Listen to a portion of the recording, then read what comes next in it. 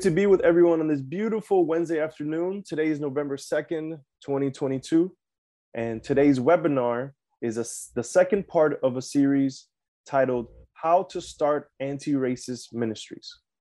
And so today we have a very special guest speaker, and as you listen to Pastor Rev Johnson, please make sure you share your questions in the chat or in the Q&A box, and we'll discuss them at the end of today's webinar. As a reminder, the goal of our webinar is to bring awareness to the anti-racism work in the Florida Conference, to equip you, to support you as you integrate anti-racism into your ministry and into your lives. And because we believe anti-racism is an act of discipleship, we believe this is how we love God and how we love neighbor. My name is Erwin Lopez. I'm a member of the Beloved Community Leadership Team alongside the Bishop's Anti-Racism Task Force. And today we have a very special guest returning with us. And I asked Pastor Robert to return because I just loved his practical application. I love the experience that he has. And I just felt like you can take his talk, you can take his webinar and really just apply it the next day, the next moment, because he has so many years of practical ministry experience. As a reminder, Pastor Robert was born and raised in Columbia, Mississippi. He's currently the pastor of St. Mark United Methodist Church in Wichita, Kansas, which I also love, a friend from another district doing ministry from another conference. So I also love that. He served as a pastor for more than 25 years in a variety of ministry contexts, including inner city, suburban, rural, college towns, college campus ministries, cross-cultural, cross-racial, startup churches in assisted living facilities, large churches, and even megachurches. He has a bachelor's in psychology from the University of Southern Mississippi, and he has a M.Div from the Perkins School of Theology at Southern Methodist University. So without further ado, Pastor Robert is going to talk to us today about how to start anti-racist ministries. Well, hello. It's good to be back. Erwin, thank you for inviting me back. This is a passion of mine. Of course, I grew up in Southern Mississippi, and I'll say more about why I designate Southern Mississippi. I'm Central Mississippi. Why that's important, because I think that it probably triggers some attention to say that I'm from Mississippi, but then to say that I'm from South Central Mississippi, I'll explain the significance of that in a moment. So I grew up with a deep race consciousness because of where I grew. I was born and raised. Then I lived in Houston, Texas for 27 years, which is one of the most racially and ethnically diverse cities in the country. My wife and I lived there for 27 years. And then we moved to the Midwest, the rural Midwest, to Wichita, Kansas, 6 years ago, when I came to serve as the lead servant at St. Mark United Methodist Church here in Wichita. So I've kind of lived in various places. I lived some time in Dallas. So I've kind of been in different cultures and had the beautiful opportunity to experience different parts of the country, different cultures. So Texas is south and Mississippi is south, but the Southwest and the Deep South are radically different. And then Texas is the Southwest, Kansas is the Midwest, but they are radically different. So I bring all of that with me to our conversation today, because everywhere I've gone, I've had the chance, coming from Mississippi, with a race consciousness, I pay attention to the dynamics of race. And I am particularly concerned right now. I am so grateful that I have the opportunity to talk with you all today, because I am deeply concerned about the state of race relations in our country. I am 56, and it seems to me that race relations are getting worse.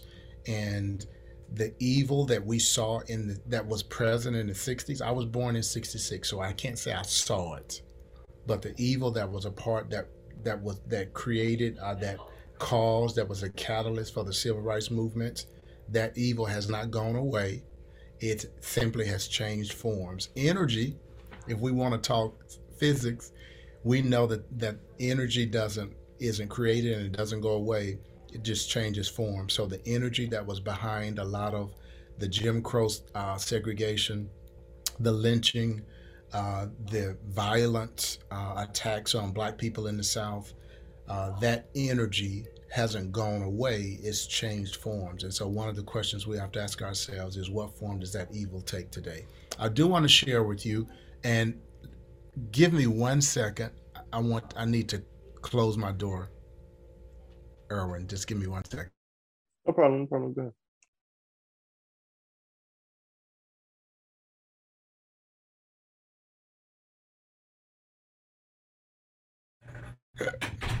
All right. So I do want to share with you all just one thing, a resource, and it's this. And this is a graphic that was created for an on-campus deal I'm doing. So ignore the details about the location. It's the book, Jesus Unchained. I want to hold that book up to you. This was a book that I wrote that was published back in April of this year. And I hold that up as a resource only because I want to offer it to you as a way of addressing racism, race relations, racial divisions, as well as other social problems from a lens of Jesus. So as a believer, so I'll tell you about me, I am a deeply committed follower of Jesus Christ. Jesus Christ is Lord for me. Jesus Christ is the paradigm for what it means to be human, and he is the decisive revelation of the eternal God for me. So, and I have committed my life to following Jesus and being his disciple and helping other people to connect to him. But in that's not just religion. It's not primarily religion for me. It's a way of life. So that I've learned over time, it's took me time to intentionally apply what I learn and what I understand about Jesus to how I make decisions about everyday life. And I don't mean private decisions only. So what would Jesus do? I'm talking about something more than that. I'm talking about how we address grand social problems through the lens of Jesus. And I think there are tons of things that we can learn from Jesus that are right there in Scripture. We don't see them because we've misread Scripture in so many ways, but they are right there. And the core of that, and here we go. So we get to practical points in dealing with race, racial division, race relations, is what I learned. The core thing that I learned from Jesus is his intentional focus on every person's humanity. His absolute refusal to judge or assess people by their labels, but to dig into the humanity of every person, whether that person came to him or whether that person was talked about to him from someone else, that he kept seeing people's humanity. So let me give you a couple of stories that I think demonstrate that. So a woman comes to the synagogue one day in a local village, and she walks in, she's bent over, she has a physical deformity, and the religious leaders basically ignore her. She's almost, the way the scripture reads, it's almost like she's a pest. And Jesus starts to engage her and tells her to stand up. And she's been bent over, the Bible says, for 18 years. And she stands up, and Jesus calls her daughter of Abraham. So you read that story, and if you know anything about the context and culture, you know that number one, because of her physical deformity, it was assessed by her community that she was in that condition because something of either she or her parents had sinned. Somebody had sinned. She deserved to be in that condition. If whatever status into which you were born, part of that culture is that was the status you remain. So if she's bent over, then that's her status of life. That's not our responsibility. We don't have anything to do with that.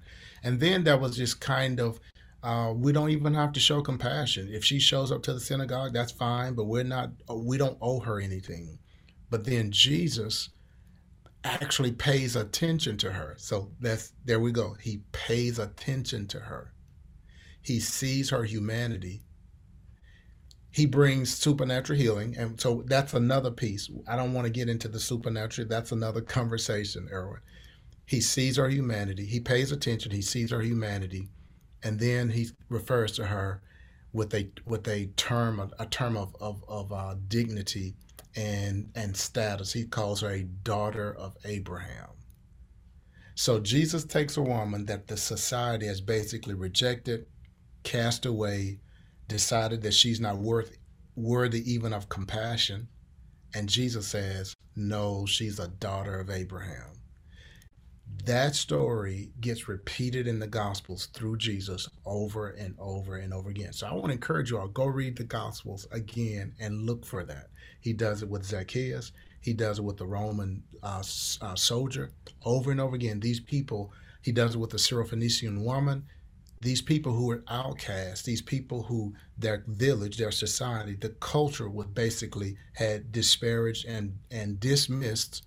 Jesus sees their humanity and affirms them and enters into relationship with them. And through that sin of their humanity, through that affirming of their humanity, these people come alive in ways that they had not been alive before. So the takeaway from this for me is that the key in building, in healing the racial divide, in building better relationships, is each one of us has to practice the craft, the art of seeing and valuing the humanity of every person, especially the person with whom you disagree. So this is the second concept. So learning to value people's humanity. Practice that as a spiritual discipline, in the same way that I would take a week and say, hey, okay, I'm gonna fast from food this week. I say that I'm gonna take a week and I'm gonna practice a spiritual discipline of praying 12 times a day, or I'm gonna practice a spiritual discipline of making sure that I don't let anything negative come out of my mouth. Just all the ways we practice these spiritual disciplines that strengthen our souls, that draw us closer to God. Practice this as a spiritual discipline, that every person you encounter for the rest of this day, that you pay attention, that you choose to see their humanity, and if you get a chance, you get to affirm their humanity, you affirm their value as a human being, that you do that. So that's and then here's the second one, especially do that with people who for you are strangers, okay?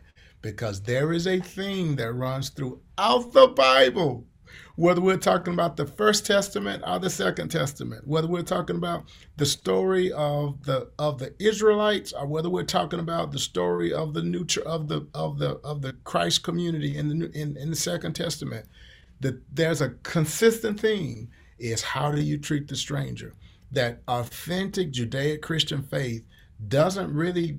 We're not practicing that until we're able to love people who are outside of our boundaries, who are on the other side, who are across the tracks, who are strange and weird to us, leaning into that and learning to value those people. Not until we do that are we really practicing Christian faith, are we really following Jesus, is learning to love the stranger. And that means anybody who's different from me, whether they can be different politically, they can be different geographically, they can be different in how they talk, they can be different in their value systems, or they can be different racially. But people who are strangers to me in some kind of way, that I practice the Christian discipline of paying attention, seeing their humanity, and valuing their humanity. All right. So that's my core practice. We deal with that in the book to a great deal. Although the book is focused on, I'm trying to tell a story about Jesus. I'm trying to, in the book, we try to rescue Jesus from a lot of distortions and idolatries and show him for who he is so that people can see what I'm talking about now. So I don't get as much into what I'm talking about now. I try to free Jesus from distortions, talk about who he really is as portrayed in the Gospels, so that then we can see what I'm talking about today. And that is that he saw people's and valued people's humanity. And then he taught us to do that with the stranger. That's why you get these stories of Jesus going straight through Samaria. He's a Jew.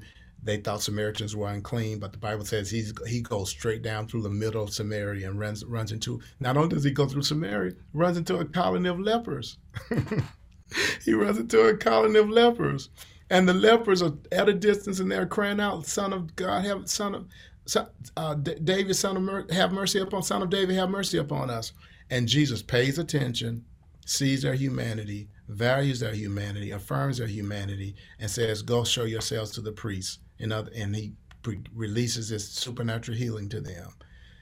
So these stories of Jesus pushing beyond the boundaries, pushing beyond the labels, pushing beyond the strangeness of others to see that, to pay attention to their humanity, value their humanity, and affirm their humanity. So let me stop there, and now I want to just see if we can engage in some open Q&A and dialogue. Okay, great. If you have any questions for Pastor Robert, go ahead and put them in the Q&A. But I'd like to start with some questions for you, Pastor Robert. Let me ask you, a lot of the folks who are coming to our webinars are pastors or they're lay leaders. And as they begin to engage in anti-racism work, we realize that a lot of folks are still in the awareness level. A lot of folks still are not in the practice level. And I guess my first question for you is, where should they start? What would be a good starting point? So helping people to become aware of the problem of the racial violence, and I appreciate you answering that question, because a lot of people, part of what I run into is not how to heal it, but people even denying that it exists, denying that it's a reality. And by the way, I run into that kind of mindset very strongly among African Americans in the Midwest, in the rural Midwest. And rural Midwest is Oklahoma, Kansas, Nebraska, Iowa. That's the rural Midwest. You run into that a lot. And so let me be super practical. Here's one way that people can become aware of the racial narrative of America. Okay, go see the movie Till. Go see that movie. Let me see if I can share screen and maybe. Okay, I don't want to. Let me not do it. I'll try to. While you're asking the question, I'll see if I can find it. Go see the movie. It is the movie about Emmett Till, this young 14-year-old kid who leaves Chicago, goes to Mississippi to visit relatives. This incident happens in the store. He ends up being lynched, murdered by a group of white men in a small town in the Delta of Mississippi. You could learn a whole lot about racial history in America by just doing a study of the Mississippi Delta. And then his mom finds out, and the whole story, his body is gravely deformed, his face, and she does this open casket funeral because she says, I want the world to see what they did to my son.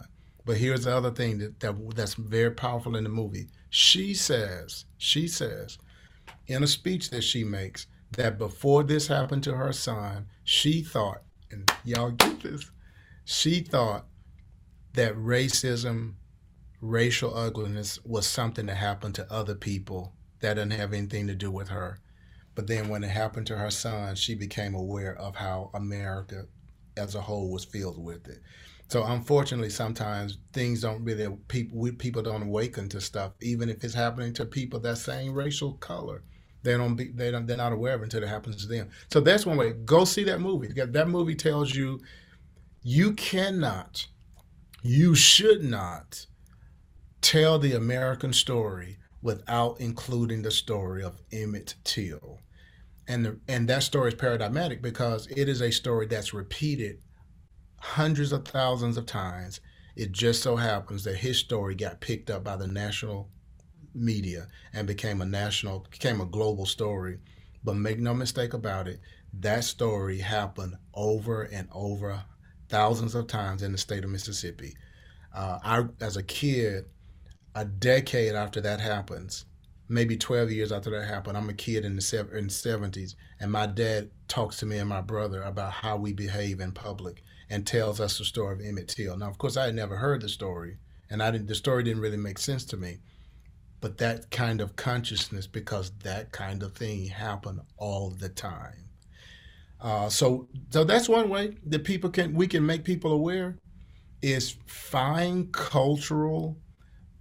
movies, find cultural opportunities to point them to, so that they can go experience it in a way that they both experience art, they experience entertainment, but they get to see truth in a way that they normally wouldn't look at it. I don't think that the best way to try to address the issue of race, get people to own it, is simply by sitting in a room doing diversity, equity, and inclusion training, because people go into those settings with their walls up and determined to not let them down. I try to send people into context where they go in, not with their walls up, but with a kind of openness, and then they get exposed to certain kinds of truth. And If I were president, Erwin, I would mandate and pay for every American citizen to go see the movie Till, and then let's talk about it. Yeah, I love that kind of practical advice of one of the first steps of participating in anti-racism ministry is helping your congregation become aware of the racial situation, not only in our nation, but in their communities, and do so with movies. And also with your book, you always talk about make sure you use the language of scripture, make sure you use the language of scripture, the language of Jesus. And Yes.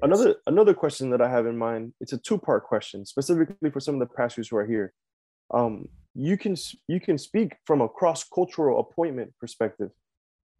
How do you start anti-racism ministries as a black man, a black pastor in a white setting, or as a minority person in a white setting? So that's part one of the question. The second question I have for you is, what about a white pastor, male or female, trying to lead their congregation to conversations of anti-racism?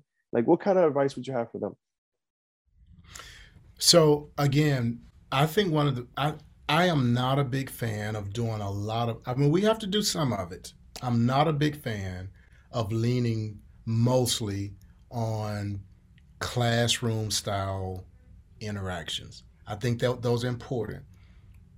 But what I've learned about those kinds of contexts is that people come into them with walls up, with mental barriers up. That I try to expose people to truth in unexpected ways. So let me give you let me give you a biblical example. So David commits sin with Bathsheba, kills Uriah, and is sitting in secrecy and privacy and arrogance. And this prophet Jonathan knows that he has been sent by God to speak truth to power. But Jonathan has enough sense to know that if I go in and just blatantly say, David, this is what you did and you're wrong, I may get killed for doing that. So he goes in and tells a story about something else. Tells a story about a sheep and a man who has one sheep on another. And David gets caught up in this story and jumps up and says, that can't happen in my kingdom. Who is this man? We got to deal with this guy. And then Jonathan says, David, that's what you did. So the wisdom of that story is that we've got to find ways to pull a Jonathan on people. We've got to find ways to pull a Jonathan on people to expose people to truth without head-on conversations. I said to someone this morning that most of our conversations, when you attempt to communicate, period, attempting to communicate is like casting a stone into the ocean and hoping that a whale sees it. Casting a stone into an ocean and hoping that a whale sees it. And so dealing with racism, whether you're talking about as an Anglo pastor or as an African American pastor in a cross-cultural context, attempting to communicate about that is like casting a stone into an ocean and hoping that a whale will see it. So how do you get the whale to see the stone? Like if you were to strategize about that. And so we have to learn we have to figure out how to expose people to truth in ways when they're open and when they're not guarded, and then have conversations around that. That's the best way to do it. And so let's talk. How if you're leading a congregation, how do you do that? So I think one way to do that is to do mission projects together. Not mission projects in another part of the world. Find a place in your city where people are hurting, and gather the people in your church, and go engage in some kind of mission project. It could be a trunk or treat party. It could be setting up a blood bank, where people can come and give blood. If you're an African American community, there's a scarcity of blood for people with sickle cell anemia.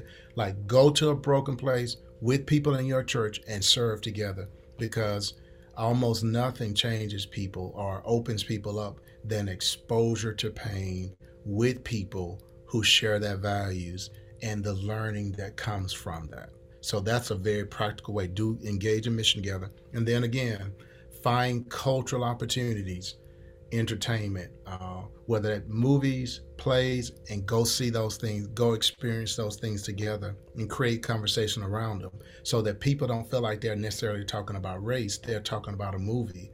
But of course, if you go see it, if you go see Till, the issue of race is there, but it addresses the issue of Emmett Till from a mother's perspective. So Emmett Till could have been Vietnamese. So let's suppose there's a Vietnamese mother and this happens to your child, and the profound grief that comes out of that, everybody can identify with that. So then you begin with that very common human thing, and then you lodge in or begin to target in on the issue of race. So those are two ways, like doing mission together and then sharing together in cultural entertainment opportunities where people can go into these experiences with open hearts and open minds, and then you do post conversation. I appreciate that. What I hear you saying for me is be creative. Be Mm-hmm. creative in the way you communicate verbally, but also be creative in how you communicate that message. You can use film and just use your imagination type thing, and kind of Yes. avoid those head-on Yes. collisions, and Yes. try to come at a different angle. So I appreciate that. Yes. Yes. We have As a a matter of fact, question. you say if I set up here in Wichita, if I go over to Wichita State University and set up a class and say I'm going to do a class on healing the racial divide, nobody's going to show up. Okay. Right. But if I go to Wichita State and I say have a class on, uh, what's going on in the hearts, like, what's going on in the hearts of young adults in our city, I'll get some folks to show up. It may not be a large crowd, but if some people will show up. And then I expose them to young adults and just let young adults talk. Well, if I let young adults talk, some of them are going to talk about what they're experiencing racially. And then that becomes a conversation that we can have then. So finding creative ways to get to that place, because the head-on stuff, typically people know how to protect themselves, guard themselves from those kinds of conversations. That's great advice. I really feel like that's great advice. We have a question from a participant. His name is Kobe Gollier. And he has a question. It says, I'm interested in starting a reading group at my church that centers diverse voices over against straight white males, but fear the only people that would engage are those who are already aware. Thoughts and advice? This is kind of like what we've been talking about. Yeah, that's so the goal is great, but you got to totally change your language. Because if you use the language, and I know you may just be talking to us, and so that may not be the language you'll use, but number one is that I don't think if you use any reference to white males, that's not gonna that's gonna end up being more divisive than anything. But the question is, how do I creatively get these people into a conversation so that and it's a journey. It may take you a few weeks to get to the place where you really want to be, but we get to a place so that we can begin to address helping the white men of our congregation to learn to value the humanity of other people, which is another way of saying that, helping the white males of our congregation to learn to see the world from the perspective of other people, which not in all cases, in many cases, white males have been at the top of society. When you're at the top of the society, you don't have to engage in the art, the hard work, the discipline of looking at the world through other people's eyes to try to figure out how to fit in, because you kind of own the world. But I grew up as an African American male. I've spent my whole life trying to figure out, how do I see the world from white people's perspective, so that I can then build bridges and fit into their context and be a part of the United Methodist Church and be a part and fit in at the University of Southern Mississippi and fit in at my predominantly white high school. So my whole life I've been having to try to figure out how other people think so that I could fit in. And some people have never, they haven't had to do that racially and socially, they've had to do it within their family, with their children and their grandkids and their brothers, but not from a social perspective. So you got to change your language, and then I wouldn't set it up as a white male versus everybody else. I would set it up as a human conversation about what it means to be human, and then what are the practices that cultivate our humanity. And you can learn those from Jesus. What are the practices that cultivate our humanity? And let's engage in a conversation about how we engage those practices, no matter what our racial, our socioeconomic status may be. I hope that's helpful. Yeah, I think that's very helpful.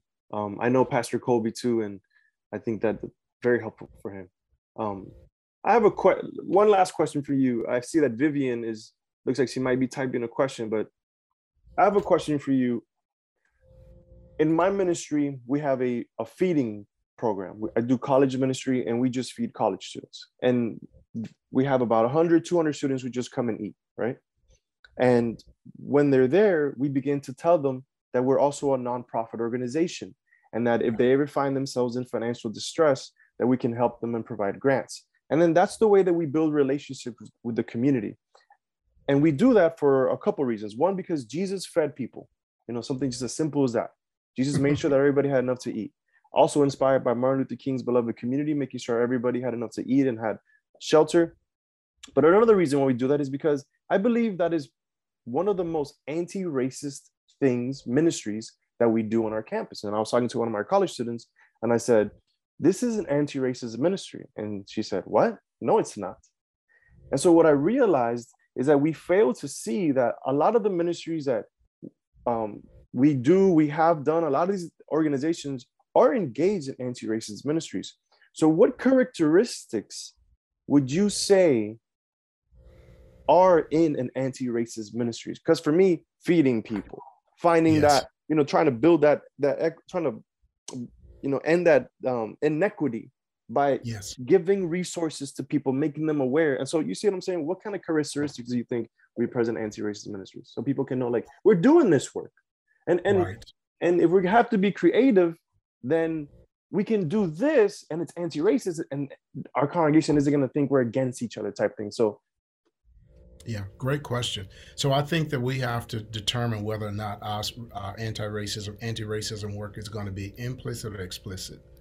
So there are some people that their calling in the kingdom is to speak truth to power.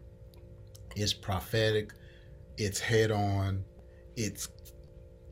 conflict, it's speaking hard truth to people in power about the issue of race, or whatever the issue. And in this case, we're talking racism. It could be any issue of injustice or inhumanity.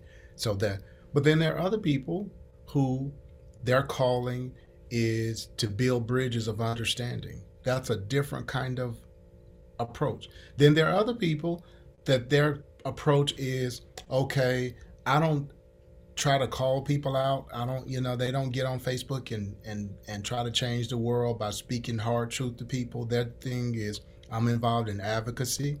I work with advocacy groups, and we try to put pressure on decision makers, legislators and decision makers, so that they would create more just systems, so that our city, our community would be a more just place. So there are multiple inlets into the issue of anti-racism. And I think we have to know ourselves well enough to know, try to know ourselves well enough to know, what does God want me?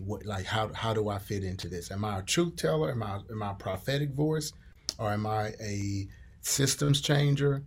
Or am I a bridge builder?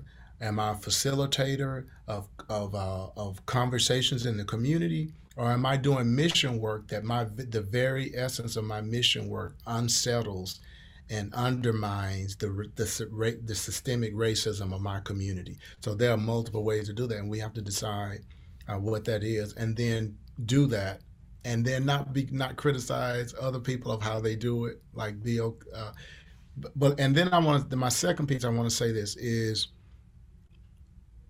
no matter where we fit, no matter what inlet we use to attack this issue, all of us have to radically practice the art of of valuing the stranger, valuing the humanity of other people, and practicing that spiritual discipline. Here's why that's important.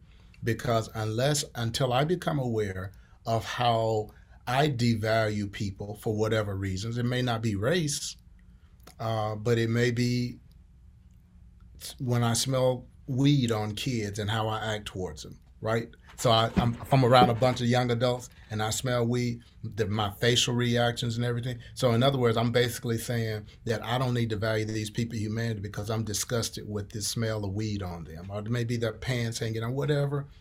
Is being aware of that, because that's going to do two things. Number one is that's going to turn the mirror back on me and help me to see how I engage in these practices of inhumanity myself. And then if I understand why I do it, then maybe I can understand better why other people treat me that way on the basis of race. And then if I can understand better what they feel, how they are thinking, then it helps me to know how to attack it. Do I need to attack it head on? Do I need to have a hard face-to-face conflict conversation? Or is this a matter of building a bridge? Or is this a matter of this person is just a part of this system, and maybe I need to work on the system and the community in which they live, the systemic racism or whatever, and address it that way. So those are two quick things. I wish I had time to talk about each one of them for an hour, but there you go. No, I appreciate it. Thank you very much. It actually reminds me of Howard Thurman. And Yes. one of the things that I was inspired by Howard Thurman is that he would say, I don't feel called to march. He says, Right. I feel called to ask the marchers, why are they marching? And for me, I was, in my life, in my ministry, helped me find my place. Like, find your role, find your place. It doesn't have to look like everybody else, but Yes. how are you engaging in this work? So I appreciate your Great time, quote. your wisdom, and your experience. Yeah. Thank you for that quote. Yes. Well, we're going to end here to respect everybody's time. Thank you so much for everybody for tuning in. We're excited because next month also we're going to continue our conversation, and we're going to be celebrating ministries from the East Central District. I want to encourage you to check out Pastor Robert's book. If you want a free copy, we'll get you a free copy. I really love his approach of being wise with your words and making sure that you're communicating this message and it doesn't get lost through some of the aggressive vocabulary that we tend to use or people perceive. So I really appreciate his perspective. And with that said, thank you all so much for tuning in. And if you have any questions, we'll follow up with an email, and make sure to email us or get to us. And we love you and continue the good work. And we'll see you all next month. Thank you, Pastor Robert. Thank you. It's a joy.